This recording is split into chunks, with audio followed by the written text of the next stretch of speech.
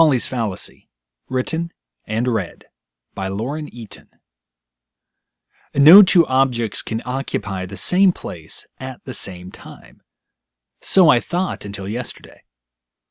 I was driving a standard pizza-delivering college dropout.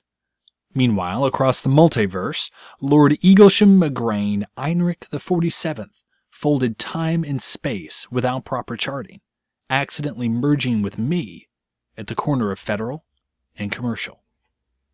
I still schlep Papa John's around, but I know things. Eaglesham's esteemed family tree, his dire fiscal straits, the forbidden dimensional geometries he plumbed. Why flee so recklessly? I have glimpses, something vast, hungry, eternally patient. He knew it wouldn't stop until it found him. Or now, rather, me.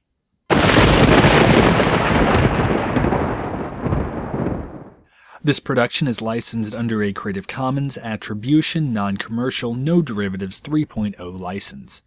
Thunder sound effect courtesy of partnersinrhyme.com. Presented by ISawLightningFall.com. I Saw Lightning Fall. Narrative, genre, and the craft of writing.